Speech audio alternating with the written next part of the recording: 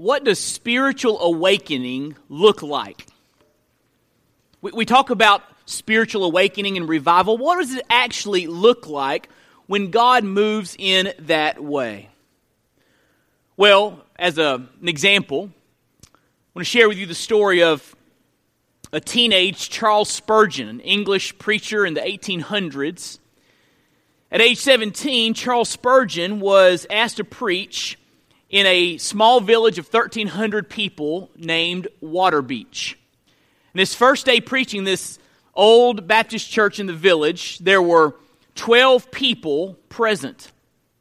After he preached to them a few times, they called him as pastor, and the size of the church was about 40 people. After 2 years of pastoring, in the small village, there were over 400 people attending the church. And not only that, Tom Nettles writes, conversions were many, and the transformation of the entire town was remarkable. Swearing, illicit liquor stills, broken homes, public drunkenness, and general debauchery were replaced with industrious living, generosity, joy, and public and private worship.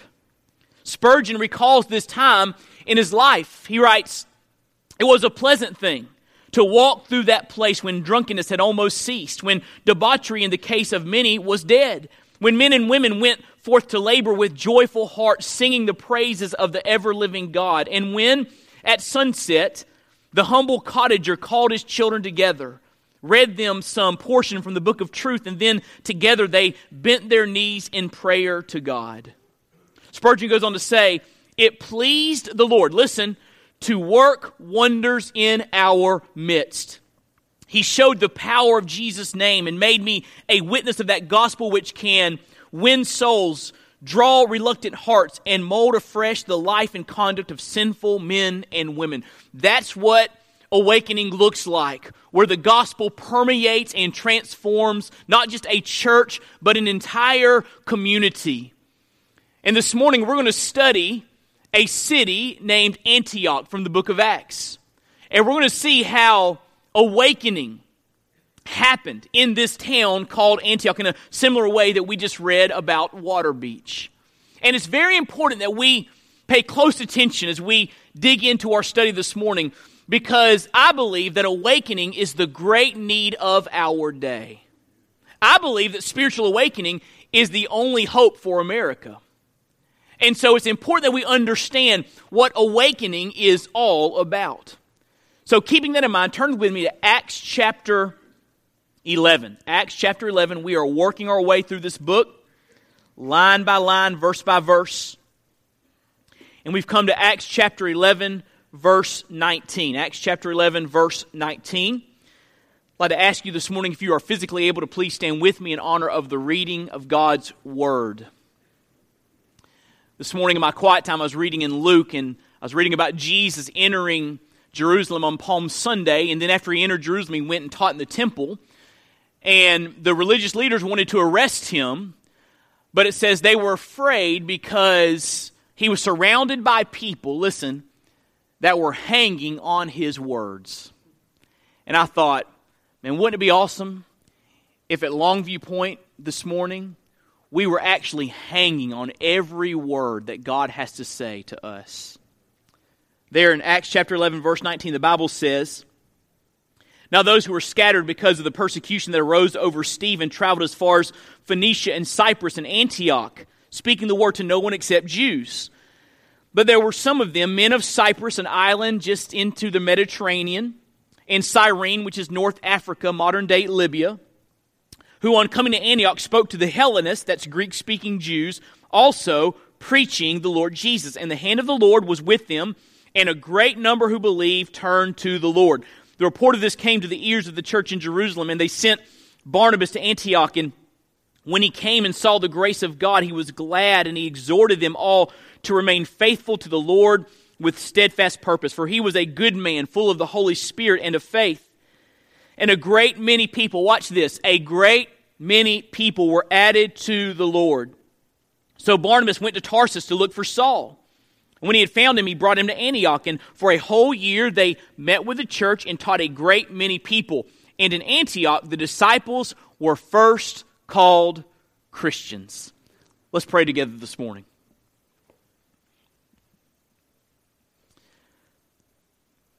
Father in heaven, you are great and glorious. You are holy. You are righteous. You are sovereign. You are almighty. You are the one that created everything. You are the one that created us. And you are the one who is our only hope for redemption. We're grateful, Lord, that you loved us so much that you sent your only Son, that he would come to this earth and die on the cross for our sins and rise from the dead so that we could have eternal life, so that we could experience forgiveness, so that we could experience victory over death itself and have the hope that only comes from Jesus. We are so grateful for your love today. And we are grateful, Lord, for your presence in this place. We ask that you would move with power. Holy Spirit of God, would you just work in our hearts that we might see the truths of Scripture and have the wherewithal to obey what we see. Would you transform our lives? May the name of Jesus be exalted in this place. Give us the grace to hang on every word that you say. And we'll thank you for it. Lord, it's in Jesus' name that we pray. Amen. Thank you. You can be seated. As we've worked our way through the book of Acts, we've seen how the gospel is spread from Jerusalem to Judea, to Samaria, and then into the Gentile world in a dramatic way. We studied the last few weeks Peter going to Caesarea and entering the home of a Gentile named Cornelius and preaching the gospel to his household, and they were saved. And this is the beginning of the explosive growth of the gospel into the Gentile world. And the scene shifts at the end of chapter 11 from Caesarea to Antioch. And Antioch is an interesting city. Matter of fact, look what it says there in verse 19. It says, those who were scattered because of the persecution that arose over Stephen traveled as far as Phoenicia and Cyprus and Antioch. But there were some of them, men of Cyprus and Cyrene, verse 20, who on coming to Antioch spoke the Hellenists, also preaching the Lord Jesus. Antioch was an interesting city. It was about 300 miles north of Jerusalem, located on the Orontes River, about 15 miles inland from the Mediterranean Sea. It had a population of over 500,000 people. It ranked as the third largest city in the Roman Empire, following Rome and Alexandria. Its magnificent buildings helped give it the name Antioch the Golden, Queen of the East. The main street of Antioch was 4 miles long, paved with marble and lined on both sides by marble colonnades. It was the only city in the ancient world that had its streets lit at night. Antioch was a busy port and a center for luxury and culture. It attracted all kinds of people, including wealthy retired Roman officials who spent their days chatting in the baths or gambling at the races. With its large cosmopolitan population and its great commercial and political power, Antioch presented to the church an exciting opportunity for evangelism. But here's what you need to understand.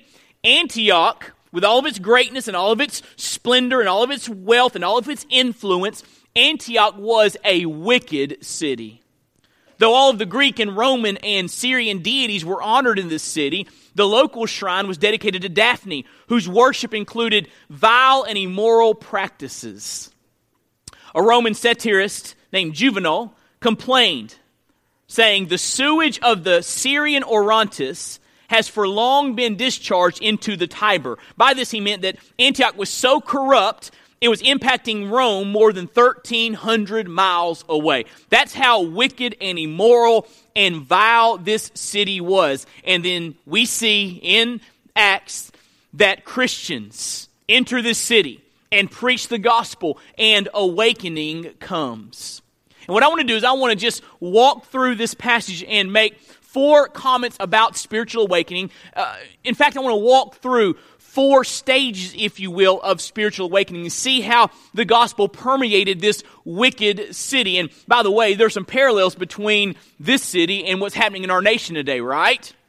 There's great pervasive wickedness everywhere we look. Much immorality, much evil, much wickedness that is breathtaking and shocking, but it's happening around us. And here's the point I want you to walk away with. If awakening could happen in Antioch, awakening can happen in our nation and can reach the uttermost parts of the earth. So what are the 4 stages of spiritual awakening? Number 1, awakening starts.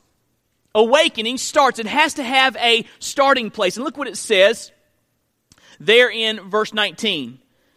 Now those who were scattered because of the persecution that arose over Stephen traveled as far as Phoenicia and Cyprus and Antioch, speaking the word to no one except Jews. But there were some men of Cyprus and Cyrene who, on coming to Antioch, spoke to the Hellenists, also preaching the Lord Jesus. We see here the start of awakening, the beginning of awakening, the genesis of awakening. And there are 4 essential components that we see here that are important for an awakening to begin. What components need to be in place for awakening to happen? Well, number 1, we see the providence of God.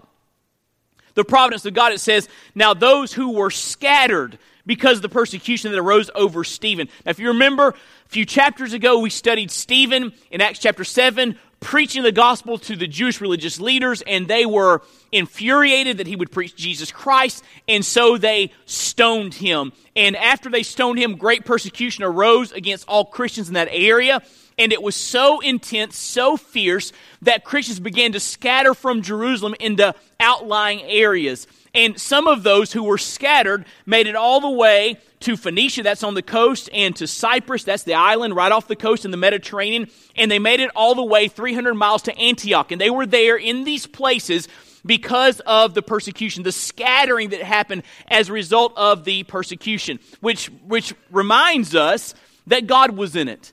God used the persecution of some evil men to get Christians to scatter to the places that needed to hear the gospel. And so, even though it looks like a desperate time for Christians, God is in control. And God is putting all the pieces in place by His providence, in His sovereignty, to make sure that places like Cyprus and places like Phoenicia and places like Antioch have a Christian witness. And listen to me, I believe that God will not hesitate. I want you to hear me. God will not hesitate to make us uncomfortable if it means that we scatter to preach the gospel. And that's what happens here in this text. There's the providence of God to get Christians to these areas that need to hear about Jesus. But not only do we see the providence of God, we see the prayers of God's people. The prayers of God's people. Now, this is not explicit in this text. It doesn't mention the prayers of God's people, but we understand by seeing the unfolding of the church in the book of Acts that prayer undergirded all that they did. As a matter of fact, turn back with me to Acts chapter 4. I want to remind you, Acts chapter 4, verse 30. Let me show you how the early Christians prayed. This is after they were threatened. They were commanded to stop preaching the gospel, so they go back and they pray together. In verse 29, they say, "And now, Lord, look upon their threats and grant to your servants to continue to speak your word with all boldness, while you stretch out your hand to heal, and signs and wonders are performed through the name of your holy servant Jesus." And so often through the book of Acts, they are calling out to God, praying, asking God for power, asking God for courage. And as we see the Christians minister with power and preach the gospel with courage, we can safely assume that prayer undergirded these efforts. Because here's the deal. As we look at the Bible and we look at human history, there is an inextricable link between prayer and awakening. Every time we see God move with power, we see people, sometimes a very small group of people, but we see people praying. And so the first two components of awakening are starting is the providence of God and the prayers of God's people.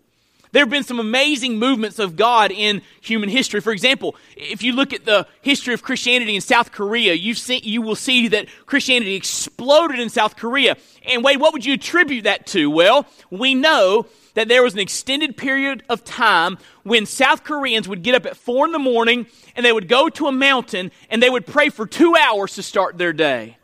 Is it any wonder that God sent awakening to South Korea? There's a link between prayer and awakening. But the third essential component for the start of awakening is the proclamation of the gospel. Look what it says in verse 19. It says, "There are some men that traveled as far as Phoenicia, Cyprus, and Antioch, speaking the word to no one except Jews. So they were only comfortable speaking to other Jews. But there was another group of men. Look what it says in verse 20. There were some of them, men of Cyprus and Cyrene, who on coming to Antioch spoke to the Hellenists, Greek-speaking, Greek background Jews. So they wanted not just the Hebrew-speaking Jews to hear the gospel, they wanted the Greek-speaking Jews to hear the gospel. And by extension, the Gentile world, they wanted them to hear the gospel. So notice, they were preaching, it says in verse 20, the Lord Jesus. When you have God moving in providence and people praying and asking God to move with power, and you have people actually opening up their mouths and sharing the gospel, that is a recipe for awakening to begin. That's what's happening here. They're preaching the Lord Jesus. And I believe, listen to me, I believe that awakening will not come until we begin to open up our mouths and talk about Jesus, which might be the problem in America. Because statistically, very few of those that name the name of Jesus ever talk about their faith in a way that challenges someone else to consider the claims of Christ and receive Him as Lord and Savior. So we see the proclamation of the gospel. And then fourth, we see the power of God. Look in verse 21. It says, and don't miss this, this is so important, the hand of the Lord was with them. The hand of the Lord was with them. We will never see a mighty movement of God without God's direct intervention in our lives and in our community and in our nation and in our world. God must move for awakening to come. And here in this text, the hand of the Lord is upon what's happening in Antioch. And God moves with power. It's an essential element for the start of awakening. And so every movement of God has a starting place. Here in Antioch, we see the starting place. It reminds me of Mission Impossible, the old TV show, or if you've seen the movies, Mission Impossible. You know, the beginning credits open with a fuse being lit. And that fuse is burning across the screen, right? And it just keeps burning across the screen. And the idea is that it's going to reach the explosive device and it's going to explode. Well, here in Acts 11, 19, and 20, we see the fuse of God's glory being lit. And it is burning, and it's about to explode into Antioch and into the Gentile world. The start of awakening. But not only do I want you to see awakening started, I want you to see awakening strengthened. Awakening strengthened. After its starting point, it is this movement of God is strengthened. And is strengthened by a man named Barnabas and his ministry. And it really is built upon a ministry of encouragement. He was called the Son of Encouragement. That was his nickname. How encouraging do you have to be for someone to nickname you Son of Encouragement? Answer, you have to be real encouraging, right? And Barnabas was called the Son of Encouragement. Let me give you two aspects of this encouragement. First of all, I want you to see the characteristics of an encourager. The characteristics of an encourager. Look what it says in verse 23, or back to verse 22. The report of this movement of God that started came to the ears of the church in Jerusalem, and they sent Barnabas to Antioch. Now, Barnabas was the perfect choice. For one, he was an encourager. Two, he was from Cyprus, so he would be around other men from Cyprus and would have that level of credibility. And so they send Barnabas to Antioch to check it out. He makes the 300-mile journey. Verse 23, when he came and saw the grace of God, he was glad. When he came and saw the grace of God, he was glad. And what did he do? He exhorted them all to remain faithful to the Lord with steadfast purpose. For, look in verse 24, he was a good man, full of the Holy Spirit and of faith, and a great many people were added to the Lord. And so what are the characteristics of an encourager? We see them here in Barnabas. First of all, Spirit-empowered Christian character is key if we're going to be encouragers. Spirit-empowered Christian character. It says there in verse 24 that he was a good man. Why was he a good man? Look at the next phrase. Full of the Holy Spirit. When the Holy Spirit has control of your life, when you are filled with the Spirit, as you surrender to Him daily, the one who lives on the inside of you, He will begin to build into your life and exhibit through your life Christian character. Love, joy, peace, patience, kindness, goodness, faithfulness, self-control, gentleness, courage, boldness. And what we see here is that Barnabas is filled with the Spirit has control of his life, and because he's filled with the Spirit, he has Christian character. It says there, he is a good man. Who better to encourage others than someone who is good, right? So he's a good man, a decent man, a righteous man, a man who can come and speak into this movement of God. So he had Spirit-empowered Christian character. Secondly, he had visionary belief in God's promises and power. Visionary belief in God's promises and power. Look what it says in verse 24. He was a man full of the Holy Spirit and of faith. A man of faith. He believed God's word. He trusted God's word and adjusted his life accordingly. He knew God was faithful. He knew God was powerful. And he saw in this movement, this new movement in Antioch, the potential for great awakening. And so those are the characteristics of an encourager. That you are full of the Spirit, you're a good person, you're focused on the things of God, and you have vision because you have faith in the promises and power of God. But then let's look at the content of encouragement. What did Barnabas actually say to them that encouraged and strengthened this awakening? Look what he says in verse 23. When he came and saw the grace of God, he was glad, and he exhorted them all to remain faithful to the Lord with steadfast purpose. First of all, people need to be encouraged to be faithful.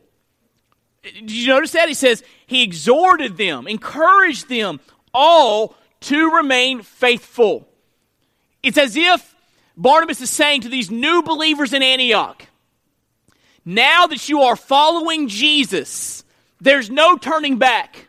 He wants to transform you, and he wants to use you as an instrument for his glory. So keep your eyes upon him. Do what he tells you to do. Be faithful, and God will use you. And listen to me, new believers, people that have been believers for decades, we all need to be encouraged to faithfulness, right? To keep on keeping on, to not grow weary in doing good, to surrender our lives to the will and the way of God so God can use us. So people need to be encouraged to be faithful, and people need to be encouraged to be wholehearted. Look what it says in verse 23. He exhorted them all to remain faithful to the Lord, watch this, with steadfast purpose. That phrase, steadfast purpose, is literally with a heart of purpose or a resolute heart. The word cardia is in there where we get cardiac from. And so he says he encouraged them, exhorted them to be faithful and to remain faithful with resolute hearts, with strong hearts. Now the word translated steadfast, as I said, is cardias, but the word translated purpose is prothesi. It was used in reference to the sacred bread in the temple that was set out weekly before God. It spoke of the bread being placed in the temple before the presence of God. So here's what it's saying. Barnabas was encouraging the believers to take their heart and present it to God. As if to say, God, my heart is yours. You don't have just a part of my life. You have all of my life. You don't have just a portion of my heart. You have all of my heart. I'm presenting it to you. Question. When was the last time you did that? When was the last time you said, God, you have all of my heart? God, I surrender all. But because here's the game we like to play in American Christianity. We like to play the compartmentalization game. Where we give God part of our life, part of our heart, but not all of it. We want to hold on to these areas over here. We don't want God to have anything to do with them. But Barnabas is saying, remain faithful and wholehearted. Present him all of your heart. And so we see here the content of encouragement. This movement was strengthened because someone like Barnabas was speaking into these Christians' lives and encouraging them to be faithful and to be wholehearted.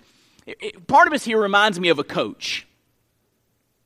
It's interesting how much of an impact a coach can have on your life. I remember growing up playing sports, and I can remember specific sentences that my coaches said to me through the years that really impacted me, good and bad. I can remember them very, very clearly. A coach has a great amount of impact, but a good coach, listen to me, a good coach sees potential, right?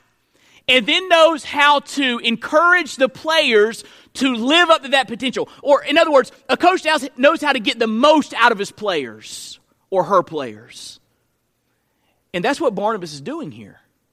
Barnabas sees the potential of this awakening, this movement that has begun. He sees what God is doing, and he speaks into the movement and says, listen, your lives have earth-shaking potential. Be faithful. Give him your whole heart, and you can imagine how God will use you. And let me just say this to Longview Point Baptist Church. Be faithful. Give him your whole heart, and you can't imagine how God will use you. And so we see awakening strengthened, but third, we see awakening sustained. We've seen it start, we've seen it strengthening, but I want to show you how this awakening, this movement of God was sustained. Look what it says in verse 24. It says that Barnabas was a good man full of the Holy Spirit and of faith, and a great many people were added to the Lord. So, at the beginning of the awakening, a great number are being added to the Lord. After some time has passed, Barnabas spent some time there. There's still people being added to the Lord. This was not a one-time thing. It was not a weekend crusade. It was not a powerful worship service. This was a consistent movement of God over time. So how do you explain this awakening being sustained? Well, first of all, this spiritual awakening was nurtured by strong Bible teaching in the context of the local church. Look what it says in verse 25. A great many people were added to the Lord. So Barnabas went to Tarsus to look for Saul. Remember Saul? Saved on the road to Damascus. He spent some time in the Arabian wilderness being taught by God. He went to Jerusalem and was preaching the gospel, and some folks wanted to kill him, so the believers got him out of Jerusalem and sent him back to his hometown of Tarsus to let the heat die down, if you will. And Saul was in Tarsus for probably around 8 to 10 years if we look at the timeline of Acts. And he was just there learning and growing and probably doing ministry. Some people believe that some of the lists that he has in some of his letters speak of things that happened during this 10-year period. But Barnabas says, you know what? There's so many folks being saved. There's so much need for follow-up and people to be taught and grounded in the faith. I need some help. So Barnabas goes back to Tarsus to get Saul and says, come teach the word with me. And that's what happens. Look what happens in verse 25. He went to Tarsus to look for Saul, and when he had found him, he brought him to Antioch for a whole year. They met with the church and taught a great many people. And so for a year, Barnabas and Saul, these wonderful men of God, these wonderful Bible teachers, are spending time teaching these new believers in Antioch what it means to walk with God. And a church is started. Do you notice what it says? It says for a whole year, verse 26, they met with the church. They're not meeting with a bunch of unrelated Christians that are just kind of floating around Antioch. These folks got together and they started a church. They bound together for worship and service and to practice the ordinances. And Paul and Barnabas come and begin to teach the church. And that's why this movement was sustained. You might say this movement was sustained because of the follow-up. The focus on maturing the new believers gave stability and staying power to the awakening.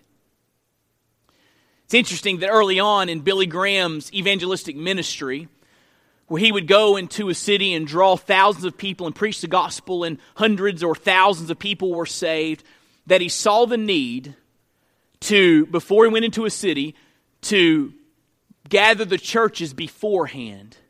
Because Billy Graham understood and he saw happening that if new believers are not followed up with, if they're not incorporated into a local church where they can be discipled and they can grow, then what God does, that awakening that he begins can fizzle out. because it's not being sustained by good Bible teaching. And so this Bible teaching from Barnabas and Saul gave stability and staying power to the awakening. I think it's interesting to note that in verse 26 it says, in Antioch, the disciples were first called Christians. Probably a term of derision in that day, but here's what it means. It means that the people were taking notice, right? All of a sudden there was so much movement related to these folks that were following Christ that the people in Antioch took notice. There's this whole new thing happening here, and they even labeled it. Those folks are little Christs. They are Christians. In other words, this was not a flash-in-the-pan religious movement. People were being deeply transformed. Families were being transformed. And Antioch itself was being changed by the gospel. There's a great revival in Wales in 1904 and 1905. I encourage you, if you get an opportunity, to read about that revival. Thousands, tens of thousands were saved. It was a mighty movement of God. And there's a professor named D.A. Carson that had the privilege of meeting with a woman who actually was converted as a young child during the Welsh revival. So D.A. Carson got to ask this lady what it was like being in that revival. He says that conversation was an inexpressibly glorious half hour. He just loved talking about what God did in 1904 and 1905. But then D.A. Carson makes this comment. He comments on how sad it is that so little of the revival was preserved. And he says this, almost nothing was done to capture or develop theological schools, multiply Bible teaching, or train a new generation of preachers. So D.A. Carson, after talking to this woman, made this pledge. This Christian professor made this pledge. Should the Lord in His mercy ever pour out large-scale revival on any part of the world where I have influence, I shall devote all my energy to teaching the Word, to training a new generation of godly pastors, to channeling all of this God-given fervor toward doctrinal maturity, multiplication of Christian leaders, evangelistic zeal, maturity in Christ, and genuine Christian fellowship. D.A. Carson says, if I'm ever part of Awakening, I'm going to give everything I have to follow up and help people dig their roots deep into the truth. So this awakening will not be a flash in the pan, but it will have sustaining power. It will last. Notice the Welsh revival was 1904 and 1905. That's it. You see, what we need is a third great awakening. You read about the first great awakening in America, started somewhere around 1726 or the early 1730s, depending on what events you're looking at. And it went on for decades. You look at the second great awakening, started around 1800, early 1800s. Some people date it late 1700s, but early 1800s, and it went for decades. And it changed things in our nation. We don't need a one-day awakening. We don't need a one-week awakening. We don't need a 2-year awakening. We need an awakening that will go on for decades. So when we see God begin to save people and transform families, our work is just beginning, right? We follow up. We go deep in the truth. We teach. So the awakening will be sustained. Which leads me to the fourth and final stage of awakening. We've seen in Antioch how awakening starts. And we've seen awakening being strengthened and awakening sustained. But fourth and last, I want to talk to you about how awakening spreads. How awakening spreads. Look what it says in verse 27. Now in these days, prophets came down from Jerusalem to Antioch, and one of them named Agabus stood up and foretold by the Spirit that there would be a great famine over all the world. This took place in the days of Claudius. And so during this awakening, this prophet arrives and says, listen, there's a great famine coming. It's going to affect your Christian brothers and sisters. So how does the church respond? Well, if you look there in your notes, awakening spreads when God's people maintain an outward focus. Look at how they respond in verse 29. So the disciples determined, everyone in Antioch, everyone according to his ability, to send relief to the brothers living in Judea. they did so, sending it to the elders by the hand of Barnabas and Saul. So immediately, oh, they're going to go through famine?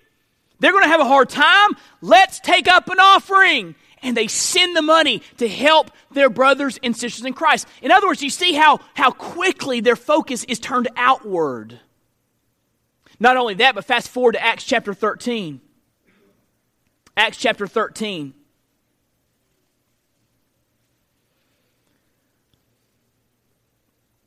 Awakening spreads, listen, when God's people maintain a posture of obedience. Look what it says in verse 1. Now there were in the church at Antioch prophets and teachers, Barnabas, Simeon, who was called Niger, Lucius of Cyrene, Manaen, a lifelong friend of Herod the Tetrarch, and Saul. While they were worshiping the Lord and fasting, the Holy Spirit said, "Set apart for me Barnabas and Saul for the work to which I've called them." So God says, I want Barnabas and Saul to leave your church and go on a missionary journey. How do they respond? No, wait a minute, God. No. They're our best Bible teachers. We're not going to do that. Send somebody else. Is that how they respond? No, look what it says. Then after fasting and praying, they laid their hands on them and sent them off. Outward focus. If God wants us to send out our best Bible teachers, we'll do it. Because we want people to hear the gospel of Jesus Christ. Awakening spreads when God's people maintain a posture of obedience. And what you see happening is missionaries in chapter 13 leaving Antioch and getting the gospel to Greece and to Asia and to Rome in dramatic, phenomenal ways. Awakening spreads because these believers in Antioch had an outward focus. Let me tell you, look at me for a moment. Let me tell you what will kill awakening quicker than anything. Inward focus. Inward focus kills awakening.